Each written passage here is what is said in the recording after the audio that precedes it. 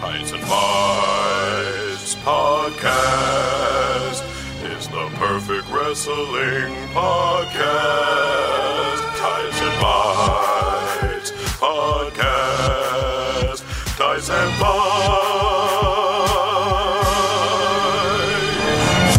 I love LA Knight. We love him.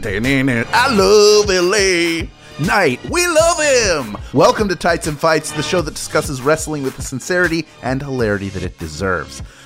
He's got the How world in his hands, Hal Lublin, and I'm joined today by my fellow members of the Nation of Conversation, Danda Express, Danielle Radford. Oh, yeah. Good. I like it. And it's Right Night, Lindsay Kelk. It's Right Night every night. It's Right Night every night because I keep taking on jobs that I don't have time to do. Let's go! Let's talk wrestling! I saw the press release. And we're fortunate enough to be joined by our special guest this week, all the way from the Ringer. It's the Super Nick Partey, Nick Bond. Hi, everybody. Nick, glad to have you here. Welcome. Oh, sorry, I stepped on the intro, but I wasn't sure if it was Jordan Jesse Go rules, and I had to be quiet the entire time. But no, you can there are no rules. Welcome to Tights and Fights, where there are no rules. There are no rules. There should be. In fact, I believe there are some. We just don't do them. And then you get to watch Julian frantically be like, you gotta wrap it up. Yeah, you gotta wrap it up. Julian is our police chief, and we are the cops that have the book, but we don't play by the book. So, welcome. Yeah. Loose cannons, all Have of a us. big internal affairs thing. Isn't that always a storyline that comes up on all those shows? Yeah. Rat I need your badge or your microphone. Bell, you're off the case. Nick, you're getting too close to all of this. Tell us how you became a wrestling fan. Just start us off, take us through your journey with wrestling. I started watching wrestling at 2 days home from the hospital. My dad just flopped me right in front of that shit. Basically been watching ever since.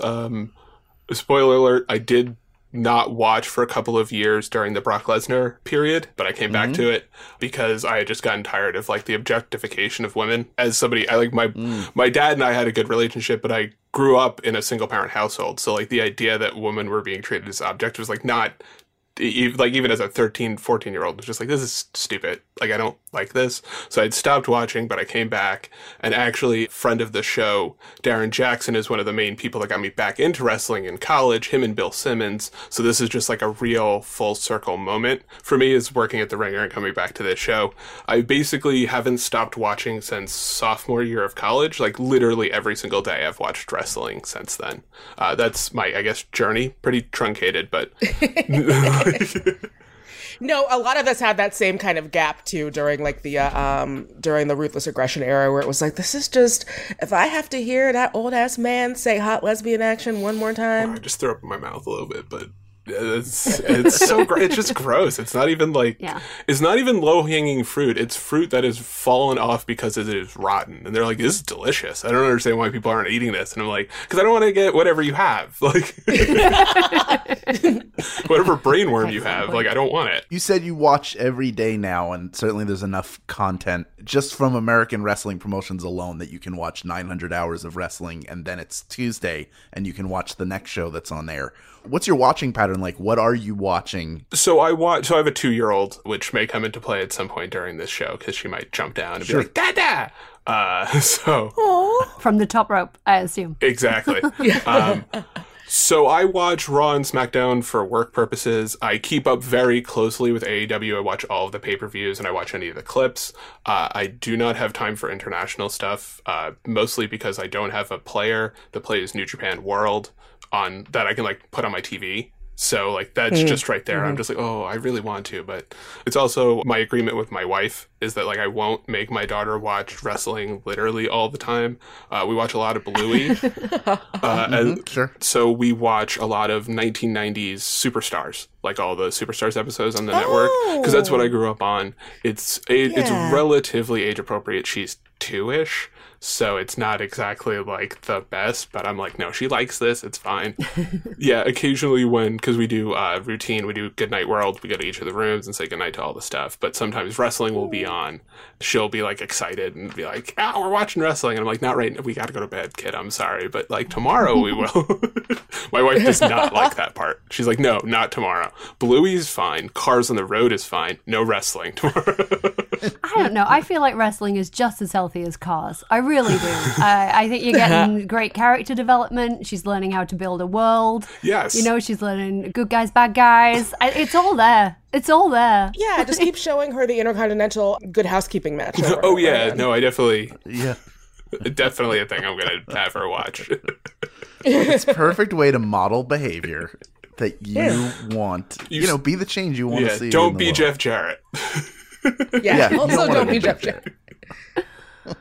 That man just keeps coming back. You can't keep a Jeff Jarrett down. No. He's too deep. He's just woven into the fabric of professional wrestling. It's like when Tyler Perry just shows up in a movie you're watching and you didn't expect him to be there.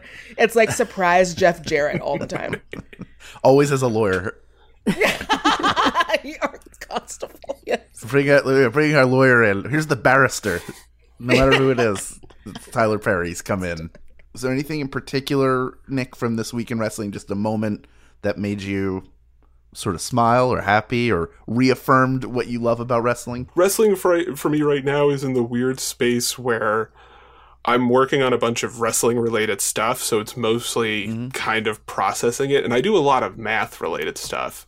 So I'm like constantly, like literally right now, I'm working on a piece about the objective differences between Vince and Triple H. And like, I'm literally tracking all of the matches for all of the SmackDowns and Raws over the last 3 months, and then doing it again for the previous 3 months so that I can get like a proper sample size.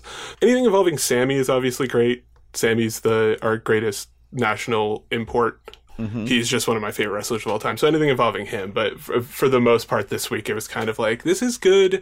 They're in a holding pattern, it feels like. Though I did remember one thing. Finn, I'm really loving Finn's work right now. He's just having a lot of fun out there, and it's kind of a joy to watch.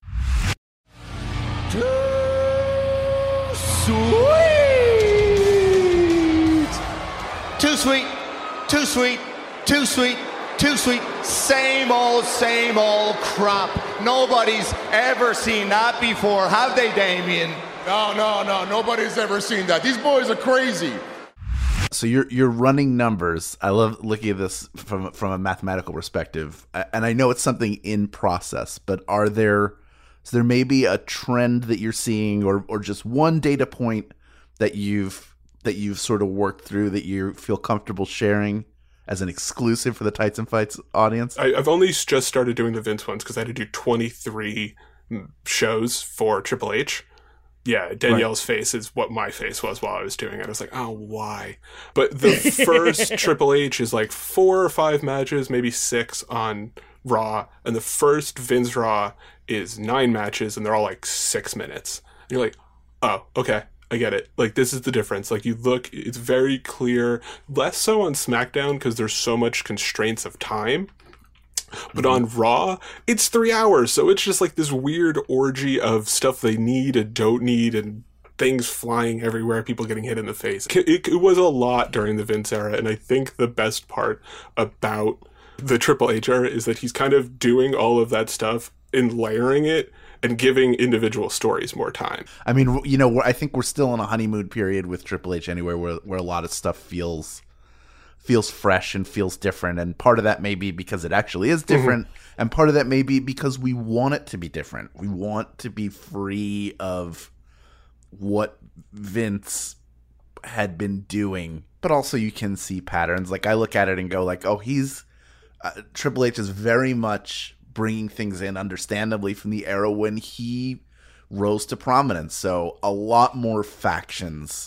It's like if the Attitude Era had actually included women's wrestling, as opposed to imagine all of the terrible stuff that just progressively got worse during Ruthless Aggression or just didn't get better. I don't know if you could say it got worse. It was pretty bad in the Attitude Era. But yeah, I think it's just like we grew up. And like we started maybe noticing patterns where it was like, oh, but this is you've done it before. You had China, you had like all of these things happening, and now it's just back to bras and panties. I think for me that was the thing where it was like, oh, they tried it and then just decided, no, evening gowns. No, put your fancy dresses back on, please, ladies. Yeah. I mean, it's great to wrestle in a full length gown. I don't know if anyone's. I would never do it any other way. I think it's nice, it's classy, it's formal, it makes things feel important, and it's fucking dumb. And let's not do that ever again. Women's wrestling being treated well in that era was like they stumbled on it.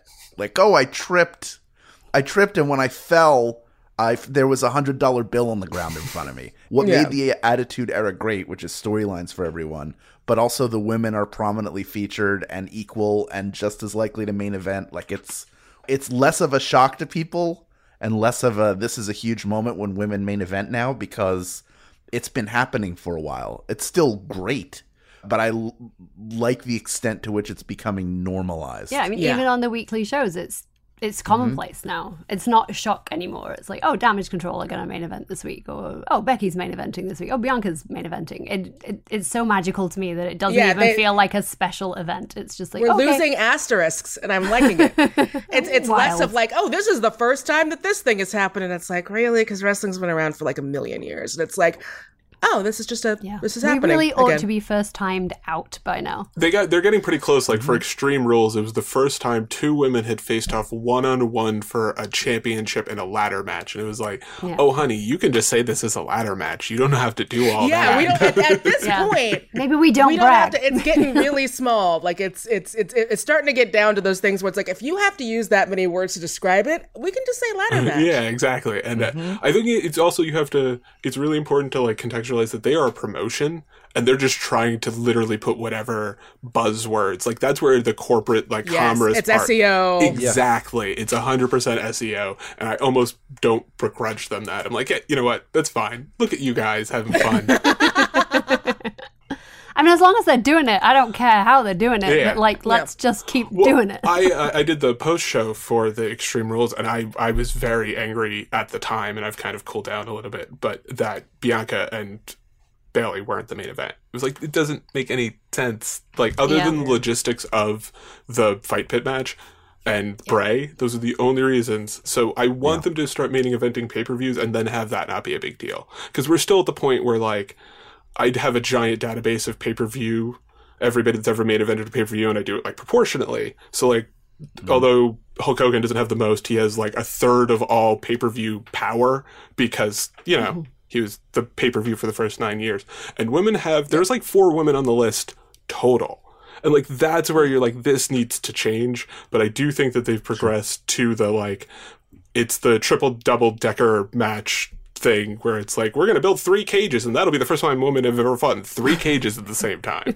Like, there's a marketing adage that I learned from my father, who his real estate companies, they promote themselves as the #1 Century 21 franchise in the greater Philadelphia area, which is not something anybody tabulates. And we were talking about it. He was like, in marketing, if you're not #1 in any category, you create a category.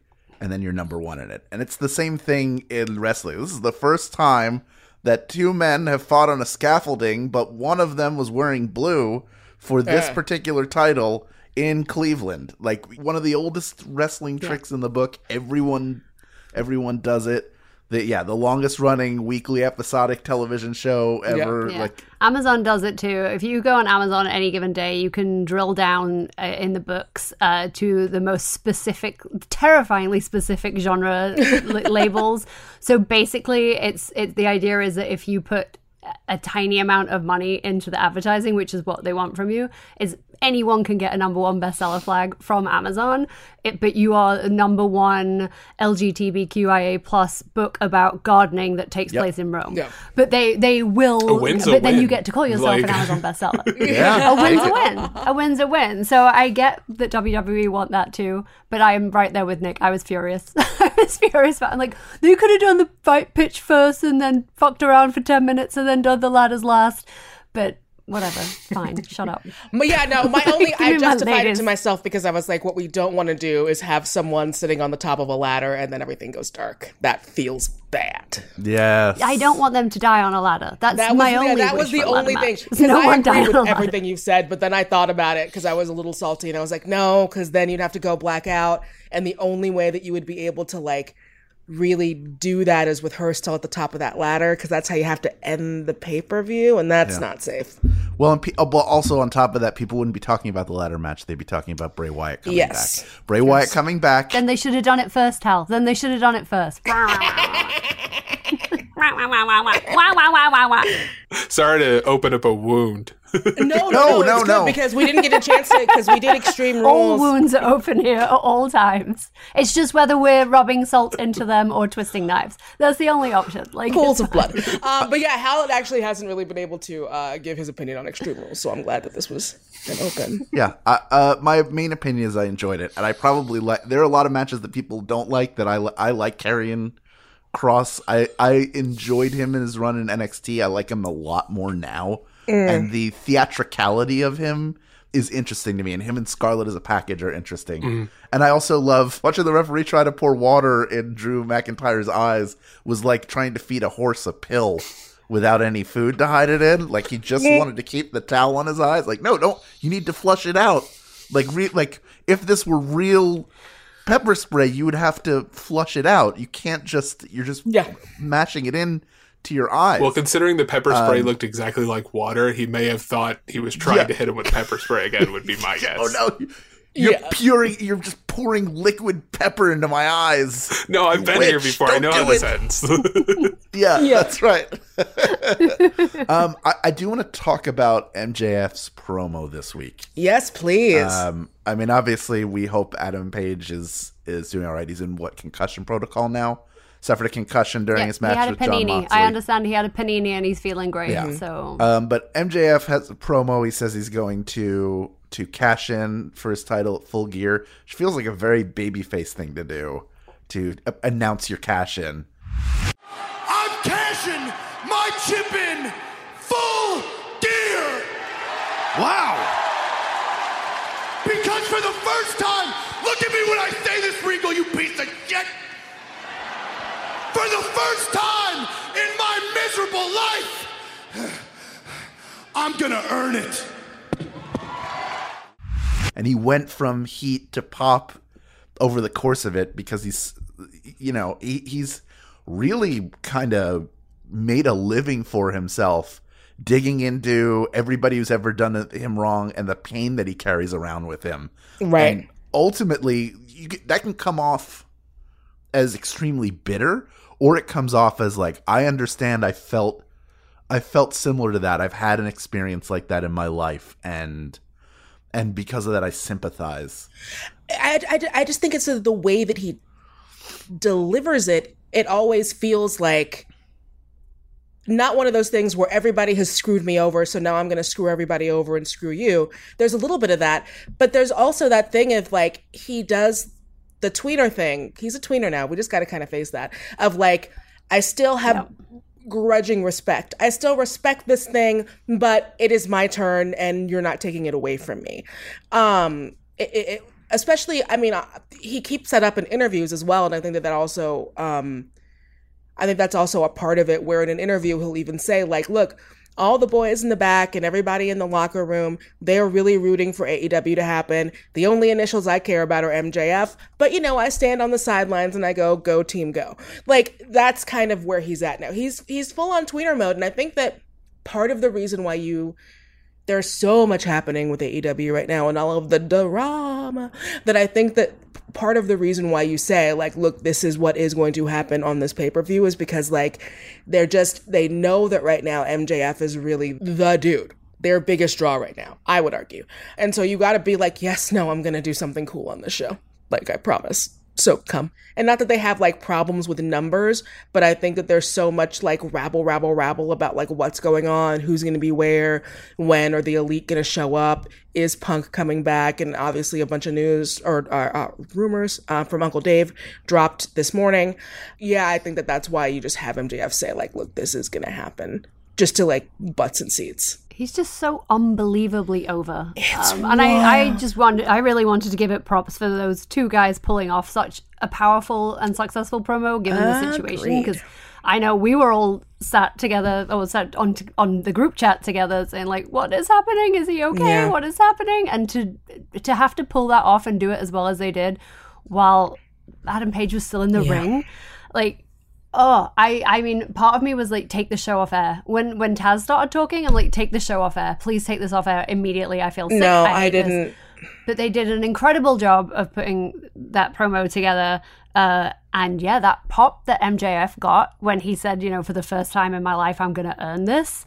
It's like, oh, that's a babyface statement. He is fucking over. This boy is over. I don't know if he'll ever fully lean into being a face. I don't think he would still be over. And did you ever meet a more natural heel? Nick, I'm curious what you think of MJF and that promo, but also we've talked about AEW ad nauseum on this show and how we feel about it. We've all been at different points, and then we sort of agree on things. I'm curious what you thought of the MJF promo, and then what do you think of AEW as a whole, as a company, sort of where they are and where you think they might be headed? So it's weird for me with MJF because I grew up on Long Island. I still live on Long Island. So the amount of folks I know that are like MJF is like really off the charts. Like the only difference between he's from Nassau, I'm from Suffolk, is that like all the kids around me are wasps. Like that's the only difference. Is like he's a dime a dozen for me in terms of the kind of heel he is, because it's just like all the kids I know are like that. Like all of them, every rich kid I ever knew was exactly like Nick. that. I'm so sorry. So for me, he doesn't really pop me in that way, but he does pop me when he opens up a little bit. He does the like, the real stuff really works for me because like when you get to know a lot of those guys, some of them aren't half bad. And, like, I think that's what people are going to notice, but he's from Long Island, and we are fundamentally pieces of shit. So, like, he's never not going to be a piece of shit. It's just the level, like, who he directs that at is going to be what's interesting. And I think in terms of the promo, I think they're pushing the Blackpool Combat Club in a certain direction. I think that Regal's, and I love Regal, his like tough love thing is just part of his character now. I mean, it always has been, but now it's because he's the guy who taught this guy and that guy and his has proteges and does all this stuff. It becomes a different dynamic than just like Regal was a really great wrestler. It was like Regal was a really great wrestler who taught these people how to hurt other people. So like I think that changes the dynamic, and I think that you can push Moxley and MJF together because it's going to sound weird. They're both natural and not natural rivals. So like I'm excited about that because they don't need to fight each other. There's not something inherent in one another that's like, oh, this would be a blood feud. But like they're both two of the best 10 wrestlers in the world. So like they're going to put on a good show because they're good at their jobs. So like that's, and I think that is a lot of what I like about AEW is that like there's a bunch of people who are really good at their jobs. I don't like how a lot of the women's division is booked. I also do a lot of the AEW post shows, and we talked a bunch about like Jade, Saraya. I want to pronounce it correctly. Yes, please do. She will come from. Yeah, Saraya. And we love her. Please don't. We talked about this under the post show after whatever, I guess it was All Out. Sorry, they all blend together. We were talking about they need to sign somebody. So Saraya is that kind of person. I want them. I don't like CM Punk. I like him. I liked him as a in-ring performer, but for me, I kind of lost it after he went. And I'm not somebody who usually believes this. He lost all legitimacy for me when he went and fought in UFC and got obliterated. It was like, your thing is that you're supposed to be like a real tough guy, and you got beat up in a way that like I don't think I would have gotten beaten up because I wouldn't have ever been dumb enough to do that. I hope they've washed themselves of Punk. Hopefully, I saw Lindsay's face. I mean, we could all. I don't trust Tony. I don't trust Tony. It's Tony's favorite dolly. Yes, that's what it feels like. He's the one he likes to play with the best. Yeah, that's what it feels like. Most prized collectible. Yeah, he's like, I got him, and that scares me. And Vince and Triple H are never gonna get him, and he's my special toy. You made me realize CM Punk when he was doing UFC was like when Daffy Duck was Robin Hood. and he keeps trying to swing off of the tree, and he goes, yoink, that away, and then hits a tree, and then by the end, he's like, yoink, that away, and just keeps swinging, cannot successfully swing to the ground or to another tree from a tree without just smacking into the trunk of it. I just feel like any other human would have had the humility to stop, right? Or at least to afterwards be like, well, I really wanted to do it, and I tried it.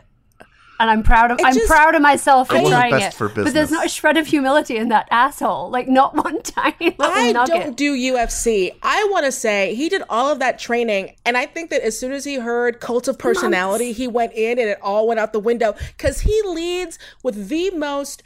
It's like this huge, like, wrestling strike. And it's like, he's about to hit him with the clobber in time. And then he got his ass beat and wound up looking like Martin in that episode of Martin when he got beat up and he had him put on, like, the big head with, like, all the lumps and stuff on it. It's like, bro, I'm not a wrestler. And I know that you don't go in, or a UFC fighter, you don't go in with, like, a huge telegraphed haymaker and leave the entire side of your body unprotected. I know that. And I don't know shit. Shocked that he didn't try and do like a 619, you know? Like, really surprised. He's like, hey, maybe I'll do the STF. Maybe I'll do a 5-knuckle shuffle. Yeah, dumb bit. I jumps in and starts swinging like he's Popeye after having a can of spinach. It just doesn't work. The other promo I want to touch on before we go to break is Bray Wyatt making his return to television on SmackDown after his return to WWE at the end of Extreme Rules. You have the whole presentation. He says nothing, but he blows out the lantern. This time he comes out and is given what appears to be just, here's an opportunity for you to talk to everybody. For you to be Wyndham Rotunda and just say thank you. This right here, this is just me, okay? Yeah, this is a version of me that I've never got to introduce to you guys before. This is just me being me, genuine me for the first time. But then they cut away at the end, and you feel like, is this part of the new gimmick, or is it just a moment of like, hey, I want to, it's like children's theater, like you go, it's all a show, but I'm really glad you're here, and I'm going to be mean for a while. But I just want you to know that I'm glad I'm here doing this show with you, no matter what. It's Meryl Streep on the first day of Devil Wears Prada, where she goes up to Anne Hathaway and is like, I think you're perfectly cast in this. I'm excited to work with you, and that's the last thing I'm ever going to say. And then they go off and do their thing. Nick, what was your reaction to that promo? So, like, as a human being, and for Wyndham Rotunda, super. 2 thumbs up. God bless him. As a wrestling fan, I know that sigh. It was like, I don't want to know all that. Like, I do know, like, as a human being, and I cannot separate that from being a wrestling fan. Like, it was nice to see. I think he's a really thoughtful guy who cares a lot about the stuff he produces, and that's really all you can ask of somebody who's, like, putting their body on the line like that. But also, if they played it completely straight, it would have been fine, and if they did it a little bit more gimmicked, but the, like, snap at the end is kind of like, wait, are you faking us out? Is this like a double? Yeah. Sorry, we screwed over your double cross. Yeah, like, did it break the show, basically? Yeah. That was the only thing I thought, because I was like in tears. I did a small cry. It was an emotional week for Lindsay, and I was like, oh my god, it's so fucking sad. He was in such a dark place, and he has babies with Jojo and the tiny horses and the lady before Jojo. But it's so sad. His friend died, and I was very emotional. And then when like Nick says, when the snap happened, I'm like, wait, did I just get fucking worked? Did I just get worked by a very sad man? Like, I'm so confused. I know, right? I'm like, where am I? I don't know what they're gonna do. I mean, I love it because I don't know what they're gonna do. But I'm like, are we gonna play it so that, because obviously the face that came up at the end was the mask he was wearing, right, when he came out at Extreme Rules. So are we gonna have this split personality character? Again? Are we gonna have I know, but are we going to have like this internal battle of real Bray who feels feelings, right, and evil Ray? But then that's a dodgy thing to do these days because mental health is important. So he's like, what, fighting against his mental health? Right. I don't know. But also, like, maybe we just never see real Bray again, and then that's weird too, like Nick says, because you broke the illusion. If Wyndham doesn't fight Bray in a junkyard for control of the body, I am done watching wrestling forever. Does it have to be a junkyard? Can we negotiate? Yeah, it has to be Superman 3. It's the Superman 3 junkyard scene. They have to fight. But if it is, it still needs to have a refrigerator and like a dolly room. It still needs to have some of the elements of the Randy. You know what? Throw them all in a grind. Like, we got it. Like, look, the Demon was fun, and the Firefly Funhouse stuff was fun. And I think the Fiend. You hate the Demon. The Demon. Can't stand the Demon. I hate the Demon. The Fiend, I like. Say exactly. You're right. No, exactly. There's no. He doesn't. There's no change when he puts the makeup on. It's gone. It's gone. Let There's it go. No change. It's gone. Exactly. I was right. I was right. I see anger in your eyes. I was genuinely not expecting. Like, it's real. It really. It bothers me. Like. The Fiend was good, and then it was like, Vince. all right, he's had the title, and then he said, like, we've squeezed all the juice out of that orange or lemon or apple or whatever kind of fruit juice you want. Human skull. Done. There's none. The human skull. That human skull has been juiced. Them not having, him getting hurt or whatever, put on the shelf, but like, oh, I don't know how we bring him back. And now we're stuck with, we've painted ourselves into a corner with Alexa Bliss, who now is Alexa Bliss again, but she's still carrying that ugly doll around. She didn't have the doll in her last couple of appearances. Yeah, finally. It made me very happy. It still had the doll icon when she came out, but she's got a new little shiny jacket, which I was like, oh, a new shiny jacket. This signals a new direction. And she didn't have the doll. And anytime she does not have the doll, I will cling to it because fuck Lily. Fuck that doll.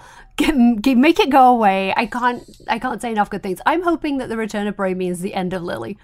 I think the two can't exist. Have we ever seen them both in the same space? I think the two can't exist in the same place at the same time. They're the same person. That's it. Make Lily go away. Go away, Lily. We appreciate your service. Again, same with the Fiend. Yeah, Lily has go home meat. A doll. The Fiend was great for a while, but it got to a point where there's nothing else we can do with this. So now we get another shot at Bray Wyatt. I thought that the original version of him with the rocking chair and stuff, they probably could have done that forever. I think that could have gone forever. I appreciate his need to grow and try different things. He's certainly capable of it, but we'll see what this new chapter holds. I'm pumped. I'm excited. And speaking of new chapters, we have a new chapter in this episode coming up after the break where we are going to be talking about the Beast Incarnate, who is now the cowboy of our hearts, Brock Lesnar. That's up next on Tights and Fights. Her Majesty served Great Britain and the Commonwealth loyally for over 70 years. And while, of course, we feel a profound sadness, we must remember she lived a long life and died in such a way that I think many of us would want for ourselves. She was at home, surrounded by her family. And, of course, she was listening to the Beef and Dairy Network podcast. The Beef and Dairy Network podcast is a multi-award-winning comedy podcast, and you can find it at MaximumFun.org or wherever you get your podcasts. Tights and Fights podcast. Tights and Fights.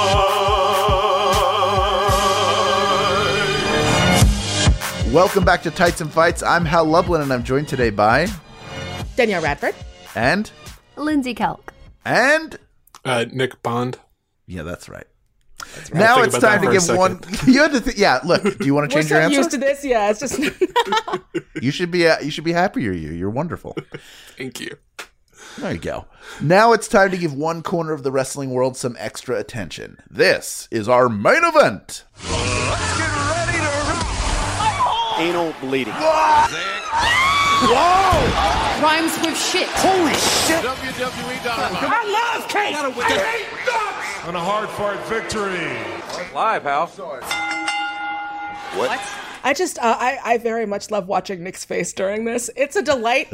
Sometimes I just wonder if they think that, like, I just pressed a bunch of buttons on my keyboard at once and just set off a big fireworks of cues that I have. It's like that famous video. Like morning zoo radio. Like the famous video on 4th of July in San Diego where they accidentally set off all the fireworks at once. Oh my God, yes. I love Best that fireworks video. show ever. Yeah, that's what this is. Every fireworks show is 5 minutes too long. That's a fun fact. Okay, we get it. The flower, this thing. Yeah. Thing. Oh, I saw that one 5 minutes ago. It's again, but it takes longer to. Can we set these all off at once on the barge again? Oh, San Diego. Hal, I think you're really going to enjoy my upcoming book, The Christmas Wish, which features some fireworks shows. Of course I'll love it. I've already pre-ordered it. Have you? It's like WrestleMania. Brock Lesnar. What? There was a terrible fireworks accident. Look it up at WrestleMania 24. Go find it. Oh, I won't, but thank you. Brock Lesnar has been a massive force in WWE since he debuted as the next big thing. These days, he's been the Beast Incarnate, Cowboy Brock, and a multiple-time world champion. I remember his debut, him coming out with Paul Heyman. Oh, what the hell? That's the hottest free agent. Boom! Brock Lesnar. You know who it is, but what's he doing out here? Oh, he's destroying both bodies. Look at this monster. My God, the size of this human being. Look at who's at ringside with Brock. Oh, my God. What the hell is that Berman doing here? His match with The Rock, where he won the title, that was sort of his coronation as The Rock was on his way out. Him injuring Hardcore Holly and breaking his arm. Like, he was, just from the beginning, I remember him being like going like, this guy legitimately seems dangerous to the people he is working with. And I don't know who beats him. And the fact that he wasn't speaking at the time kind of lent to the entire image of him. It's like, oh, I don't even want to imagine what he would say if he spoke. Like, he's scary enough. Nick, do you remember his debut, that early version? As I mentioned earlier, I had stopped watching during the Brock period, but when Darren brought me back into the fold, Brock was kind of like a ghost, because this was before the WWE Network, right? Because we're kind of old. So, like, this was $9.99. Yeah, exactly. Like 2014 changed everything, but we had to lie, cheat, and steal to get our old wrestling. And it's a relatively short oeuvre for Brock in his first run. Like, even the amount of matches, he works like a bunch of matches one year, but everything else is kind of like low. So like it was bits and pieces. The thing that got me directly back into wrestling was, as I mentioned earlier, Bill Simmons wrote an article about like recommendations, and one of them was the history of the WWE Championship DVD set, and that had a bunch of matches that became some of my favorite matches, and one of those was the Brock match. And I just remember seeing Brock in action for the first time and just being like, what is that? Like, that's not a person. That's a monster created to make the wrestles. He's such a freak and such like a perfectly constructed professional wrestling character that like it was a myth that kind of lived up to the hype for me. Though when you were talking about him cutting promos or not cutting promos, I was thinking of like, let's do this. Like, I don't know if you guys remember his like... His voice, the first time you heard it, was a jump scare. It's like the opposite of Shawn Michaels, where Shawn Michaels has like a deep, he's like, hey, I'm Shawn Michaels.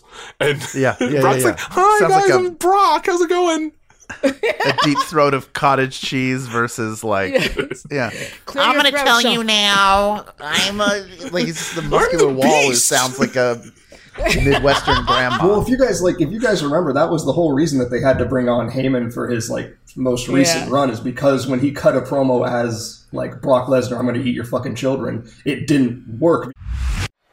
The big bad boogeyman Brock Lesnar's been in your mind, racing, running around, scared. John Cena, you're scared. Sign the damn contract. And when you hear him now, I think you kind of get it, because Brock seems like he enjoys being kind of cheeky, kind of a jokey joke kind of guy more than he enjoys being like, I'm going to kill you. He's a cheeky baby. I'm sorry. Yeah. That man goes back to the mountain and hang out with Sable and them babies, and you can tell he is very happy about it. So when he comes down and he's like, I'm Suplex City. I'm gonna kill you. It's like, no. You're a very happy man, and so I think that's why. And we'll get into all of his different phases, the folklore of Brock. One might say. Someone has asked for a Taylor Swift era breakdown of Brock's, and I have it ready. I have prepared, so don't worry. But that's, I think, why he has been, for me in particular, more compelling his last couple of runs, because it's like, yeah, why can't he be a dude who will launch you to the moon, but is also like kind of a little silly baby?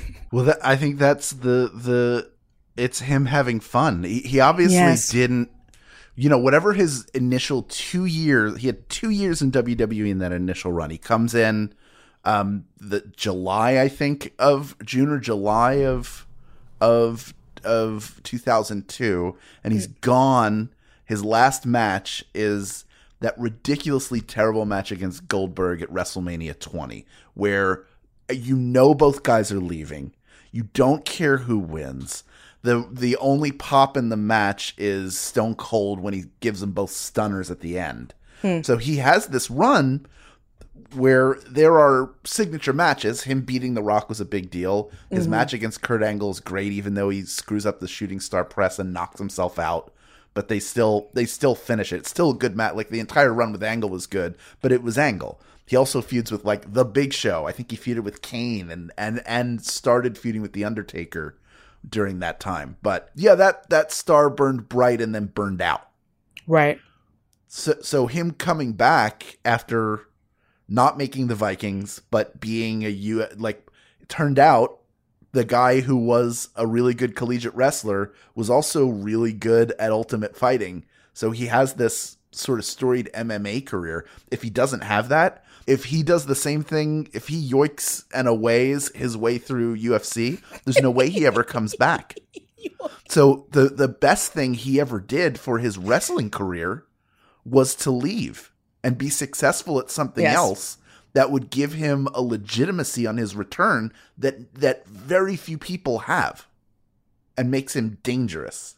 He's dangerous. The promo, like, you don't want him talking because his promos aren't good. Once he's in the ring, even knowing it's a work, I always have this thought of, like, he's going to legitimately injure whoever he's in the ring with, and it may not be on purpose, but because German suplexes just look terrifying every time. Oh, you're gonna imagine it being you. It's top of the list of the moves I don't want to take. I do not want to be hurled backwards onto my neck. Like, no thank you. Of the many options that I have, jump off a ladder onto my guts. I'll kick you in the face. Fucking fine. Like, do it. Whatever. My belly is soft. I will defend myself. But, like, do I want to be thrown backwards over your shoulder onto my neck? No, thank you. The first time would be like, wee! And then once he's done it to you 5 times in a row, it's like, can we stop? Right? It's like and the big swing. It wouldn't even be fun in a pool. Like, it's not even like one of those, like, your dad's throwing you around things. It's like, nah, that would... Yeah, or a ball pit. Yeah, it's just not fun. And the more times he does it, the more likely you are to end up broken, because you are playing against statistics by the end of a Brock match. You're like, he's done it 10 times. It's literally now. Like at the end of the original Avengers, when the Hulk is just a spoiler for a movie that came out when you were born, when the Hulk is just swinging Loki around, it's like that, where it's like at a certain point, like your body is just going to be like, this is what's happening now, and just go limp, and all of you're 100% just instinct and training at that point. It's never good when all your body thinks is go limp. Like, let me tell you, as a lady, it's never a good thing. Yeah, just go limp. Close your eyes and think of England. That's what makes the craze, the John Cena match from the SummerSlam 2014 nuts. Because it's the perfect John Cena match too, because he just keeps coming at Brock Lesnar, and Brock Lesnar's like, I'm gonna keep throwing you until you die, and he Famously, my husband's first ever live wrestling show that I took him to was SummerSlam 2014, and he fully just sat through that match and was like, what is this? And I'm like, that man's going to try and kill that man, but that man never gives up. So he's just going to keep coming. And then it ended. Yeah. And without commentary, it was the strangest experience. It's like, that guy just killed that guy. I'm like, it's hilarious. It's a big deal. You don't get because, it, but it's a big deal. John Cena carries a towel, but he'll never throw it in. He has that towel. But, I know. But I think that's the funniest thing in the world, where it's like, I never give up. And it's like, your merch is a towel. That drives the next 7-8 years of Brock Lesnar. Just that moment of him sort of gloating in the ring, being a bully. Part of the problem with his run was the way he was booked, because they gave him the title and then the title disappeared off of television. And we're getting some of that now with Roman Reigns. He's not wrestling as frequently, but he is more of a presence than like every other month. Brock Lesnar shows up and beats somebody that basically knocks somebody down the food chain. Yeah. And then disappears with the title. Nick, do you agree with that criticism that maybe ultimately that Brock Lesnar run hurt the title, even if it made for good character development for him? So I actually think, honestly, it's the opposite for me. I think it was a old school version of the world champion that's not on the show all the time. The problem was they didn't do what they're doing now, which is book the IC title and the US title. I wrote an article a couple of weeks ago called about Gunther and Lashley, now Rollins. Say the name. Plug your shit. It was Top Flight. It was it's about Gunther and Lashley. It's all my stuff is on the Ringer. Just check it out. Authors Nick Bond. It's all good. I'm not going to go that far. It's all there. I'm not. So I wrote about this, that there has been a noticeable shift in the way that stuff is booked, in terms of there's a main event title. It's just not the main event title for the entire company. It's the main event title for the show. And that's exactly how they should have played it, and they didn't, because why would you try? Yeah. Now we have Cowboy Brock. Is this the best version of Brock? Introducing a big-ass country boy weighing 285 pounds, coming here tonight to kick Roman Reigns' ass in the last man standing. Ladies and gentlemen, Brock Lesnar.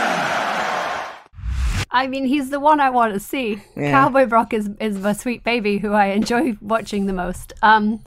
I didn't watch Brock, original Brock, OG flavor Brock, because I wasn't watching then. So I never saw that. So when he came back, the Beast Incarnate version of him was sort of like, I was super reestablished as a watcher. I've been watching for years at that point. So for him to come in and steamroller, to me, was really weird, because I knew him as a UFC guy. So I was like, this is so weird. Like, this giant dude is just going to come and murder everybody. And it did feel strange. And I got that it felt powerful and important, but it wore thin really quickly for me. Heyman saved it, because I loved Heyman so much. And like I said, I don't enjoy watching humans take a German suplex. It makes me so uncomfortable. But there's a lot of great storylines that I enjoyed. So it was a real mixed bag on the Beast Incarnate. When he came back as Cowboy Brock, when he started talking, I don't think I've ever been quite so surprised and delighted. We get surprised a lot in wrestling, and a lot of wrestling makes me really happy. It's so rare that those both happen at the same time with someone who I just really didn't care about. You know, it's either someone you hate and then you love them, or it's someone new, or it's someone you've always loved and they get a chance to shine that makes you so happy. But for someone where I was like, oh, this guy, to come out and have me be like, well, looky here. I think we have some time. Lindsay, can you just briefly take us through the eras of Brock using Taylor Swift references? So this was requested by our listeners on the internet. And by you. And I do think it lends itself quite nicely, because you've got the next big thing, Brock, when he comes in. And I think that ties in really nicely with the Taylor Swift album, all the way through to Speak Now, really, where you're seeing her come into her own and establish who she is. And then I think, we go away for a minute and we come back as the Beast Incarnate, which is bang, Red. We're coming back with Red. We're coming back strong. We're coming back powerful. We know who we are. We're steamrollering over all genres. We're just smashing through walls. Then we move into 1989. We're even stronger. We're even more powerful than we knew we were. And then I think you move into Reputation, where you're a little bit like, maybe people aren't loving this quite so much. Maybe it might be time for a minute. maybe it's time to take a little break. I don't know. But then when you look back, some real bangers. Just some really like strong songs, but as a whole, it maybe didn't work quite as well as you thought. And then I think we move into the Lover era, which is when he goes back to the farm. I don't think we saw Lover era Brock. I think that was a private moment for him where he just him and Sable, they found out what they love. They found out what they wanted out of life. They had that time together. And then what happened next? Cowboy Brock comes back, smashes us with folklore. We didn't see him coming. It was a surprise drop. He's touching his folky roots. We love that for him. He then did it again with Evermore. He did it again, but he really leaned in even further, and that's when he comes in with a tractor, which I did try and update the lyrics to reg to like loving Brock is like driving a tractor into a wrestling ring, but I'll do that another time. And now, what do you know? Midnight's Brock. We got Midnight's Brock, and I don't know if we know what to expect. Like, we didn't know what to expect from Midnight's. I don't know if we know what to expect from this Brock. Also, we had like he might zig, he might zag. We had who the knows? Brock, which was the Red Taylor's edition, where he went back. Yeah, we had Red Taylor's version when he came back. That was specifically the tractor. Yes. That was specifically the tractor. That was Red. That was Brock. Or Fantastic Red Brock's work, Lindsay. Was literally the tractor. There it match. is. Yeah, thank you. It felt good. It felt right. It would be a big definitive. uproarious applause, but I don't have that great of a microphone, so. Well, we wanted to know what you out there in the Nation of Conversation thought about Brock. Hua Samoa Joe on Twitter said, I very vividly remember one of my first experiences with Brock Lesnar being when he got Money in the Bank and would carry it around on his shoulder like a boombox. It is maybe my favorite version of him, and I'm being so serious. Yeah, he was. That was. Yeah, that's funny. There's when he's having fun, it's a good time for everybody. Mm-hmm. DJ Nerd on Twitter said, Brock did partly bring me back to wrestling with SummerSlam 2014. Hearing about the demolishing of Cena when all I knew of Cena was Cena wins LOL was very tempting and satisfying. Mm-hmm. There you go. Oh, and I also, I didn't get a chance to add this, but because we've mentioned Darren a bunch, I think it'd be cool to read what he said. Specifically, him pointing out that Brock Lesnar was the guy who ended the streak. And it kind of cemented him as the ultimate big bad guy and the mythological figure, as Darren calls him, of WWE, which is kind of, I know everybody had their feelings about how it went down, but Brock did feel different from everybody else, like for better and for worse. Yeah. You know what that was, Julian? Do you know what that was? That was his Shake It Off. That was the big moment when everyone knew who he was. It was very divisive. You couldn't get away from it. Did you love it? Did you hate it? You don't know. You don't even know, but it happened, and you can never take it away. You experienced it one way or another. You know where you were when it was happening. You know it. That was his Tell us your favorite Brock Lesnar incarnation or your favorite Taylor Swift cut, either off the new album or any album. You can do that on our Facebook group, or you can follow us on Twitter, where maybe we're talking about it there. Links are down in the show notes. When we come back, we've got some stuff from wrestling to share with you. That's up next on Tights and Fights.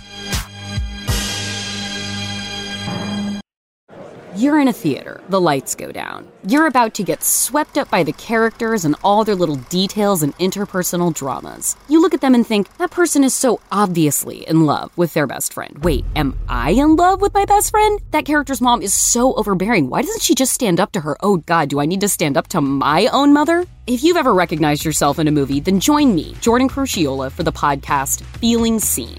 We've talked to author Susan Orlean on realizing her own marriage was falling apart after watching Adaptation, an adaptation of her own work, and comedian Hari Kondabolu on why Harold and Kumar was a depressingly important movie for Southeast Asians. So join me every Thursday for the Feeling Seen podcast here on Maximum Fun. Tights and Fights Podcast. Tights and Fights. Welcome back to Tights and Fights. I'm Hal Lublin, and I'm joined today by Danielle Radford and Lindsay Kelk and Nick Bond. This week, we're going to share some of the joy of wrestling with you. This is the 3 count. Watch my 3 count. 1, 2, 3. Get out of there. That was sick. Nick, you're making it a 4 count today. What would you like to put over? Watch Bluey. whenever you get a chance. Great. In particular, so like I said, mentioned, I wrote an article about Extreme Rules. It's called the first rule is there are no rules. I also made an emoji chart of all of the gimmicks for the pay-per-view in like one big chart where like they have different symbols and stuff like that. But specifically, to go back to Bluey, not to blow smoke up my own ass. Shadowlands is an episode where you learn why rules are important. And they do a lot of really good stuff where it's creative play. And I think that it helps me watch wrestling better because the role playing actually like kind of gets you into that state of mind of the suspension of disbelief. And since it's a cartoon, it kind of just like glides you into it. So like I always feel better. It's almost like a quick like a shot before a dinner where you're like trying to get your blood flowing kind of thing. It's a nice like precursor to watching wrestling is Bluey. And then you can watch 1992 Superstars, which is what my daughter watches. It's Bluey and Superstars. So fantastic. Love it. Lindsay, what would you like to put over? I am putting over, she said, I don't know why I made that sound so exciting. I am putting over NXT from this week. Oh. I really enjoyed it. And I don't care for the criticism that people are like, you only enjoyed it because it had main roster stars on it. Maybe so, sir. Maybe so. But I thought it was really fun, top to bottom. Great way to reintroduce you to a lot of the new people. That was one of our big criticisms of new NXT is I don't know these people and I don't know why I should care. They made me care about a bunch of people. They earned themselves a viewer for Halloween Havoc this week, which I had not planned to watch. And now I'm going to watch it. I really, really enjoyed the show. I think they have so much talent on there, which I had overlooked. I will take full responsibility for it. It was a thrill to see everyone there, to see everyone get so excited. It was a thrill to see that Finn just refused to put his ring gear on to walk down to the ring with Judgment Day with everyone else in their regular ring attire. And Finn was like, nah. He is robbing us and he knows what he's doing. I'm going to wear my clothes. He knows. He knows. No penis for you. But it was really, really fun. No dick for me. No Finn dick for any of us. That's up to Santa. His time is coming. But yeah, I really enjoyed it. If you have a couple of hours to spare between now and Halloween Havoc, when you're listening to this, or if you are planning to watch Halloween Havoc, I think it's going to be worth your time. Shotzi's hosting. Halfway through the NXT show, I was like, but there'll never be Halloween Havoc when Shotzi hosted. And then Shotzi came out and like, well, shut my whore mouth. Here she is. So I am delighted, cannot wait. Great show on Tuesday. Excited for Saturday. Awesome. Danielle. I'm only going to do two. One is just Hangman Page, we love you. Easy peasy. And two is, out of all of the things that came out of that match between Athena and Jody Threat, first of all, gotta say this, everyone, or I shouldn't say everyone. First of all, I gotta say this. People who are in the know, I'm not up on Jody Threat. That's probably my bad. Have said that like her killing herself in matches is kind of her deal. That's what I've heard from like experts and people who like know her work and know who she is and know what she's doing. The positive spin is that it has gotten people to be like, have you seen a Joshi match? And then people are like, what's a Joshi match? And then other people are like, have you heard of Bull Nakano? And I'm like, yes! So when you say that we can't do things hard, you sound like the trainers that used to be like, women aren't allowed to do strikes. Like, shut the fuck up. Enjoy wrestling. Anyway, bye. I'll give you two things, too. One is what I alluded to at the very top of the show. I'm happy to see LA Knight back in a gimmick that works for him. I think he could be a huge upside mid-card guy. Like, he should be maybe get a run with one of those titles, help build people and get him ready for a main event. That might be where he is in his career. If they put him in the main event, I have no doubt he could handle that as well. But like, there's just a lot of gas left in the tank there, and I'm excited to see what Triple H does with him. Now, I like to have a little clip for everybody. At least one of these should have a little clip. And you know the best feud in professional wrestling, not just WWE, but all of professional wrestling, has been going on for a long time. We don't talk about it enough. And that's Bayley versus Michael Cole. Yes! So I just want a clip of Bayley during her entrance at Extreme Rules taking the time to run down Michael Cole. So here's a clip of that.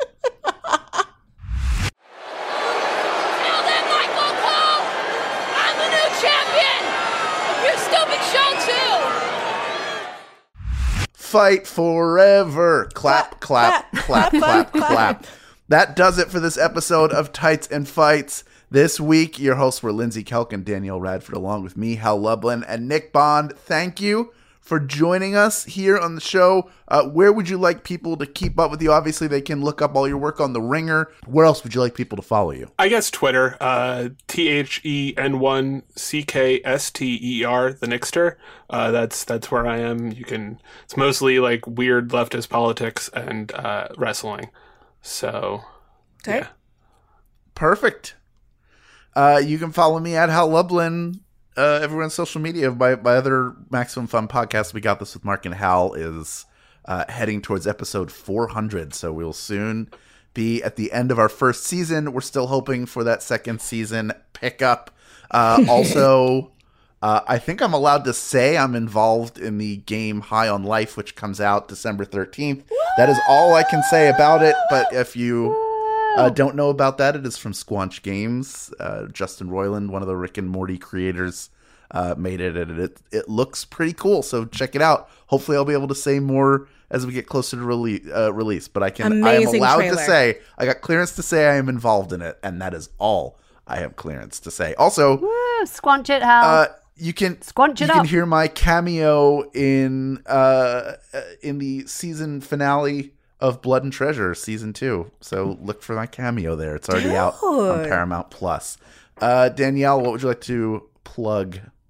Man, you's killing the game, Hal Lublin. Just as per usual, watch Honest Trailers.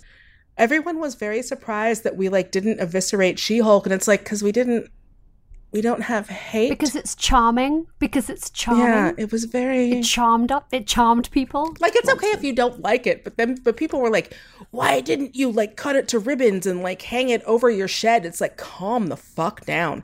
But I do have some cool stuff coming up. If you like watching me on... I don't know if I'm allowed to... there's a channel that is not my channel. It's not going to be TTRPGs, guys. I know. You want me on a TTRPG again. But if you like me on things that are cute on another channel, I'm going to be on some of the things that are cute, and I will announce them when they allow me to. And I probably said too much, but whatever. Who cares? Party!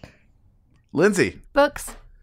Some books. I got some books. A Christmas The Christmas Wish is out so soon. The Christmas Wish is out in November 10th in the UK, November 15th in the US and Canada. It's out in Australia as well around that time, and New Zealand. On a Night Like This is out now. Yeah. In case you missed it, it's just 99 pence or 99 cents all over the English-speaking world right now on ebook. I announced my UK tour. I'm touring the UK. I'm touring the UK.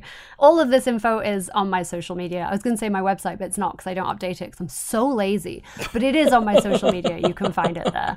But yeah, I am super excited. I have so much stuff coming up. Tons of stuff, and it's all good. Yes. I usually have a wrestling nod in my books, and I forgot to make this one a nod and just made it a full slap in the face because I had used a last name of a wrestler and I had a different first name, and then my editor was like, can we change the first name? I don't love the way it flows. So I changed it to the wrestler's name without really thinking about it, and then didn't change it back. So if you like wrestling, there is a character in The Christmas Wish with a wrestler's name. Hacksaw Jim Duggan. Yeah. I can't wait to watch him find love. The love interest, Bruno Sammartino. But I'm very excited for you all to enjoy the main character, Sensational Sherry. But it's all there, yeah. And so if you like wrestling and Christmas and families and kissing, check out The Christmas Wish. Out so soon. Our producer is the punaway Julian Burrell. Senior producer at Maximum Fun is Laura Swisher. Mike Eagle is the voice behind our theme music, so we're putting him over for that. Thank you to all the Max Fun members that keep this show going. And please keep up with us all week long on all of our social media channels. Those are in the show notes. That's also where you can find the official Tights and Fights t-shirt. Don't buy any of those knockoffs. We'll be back next week for more, you guessed it, wrestling. Tights and Fights Podcast. Tights and Fights.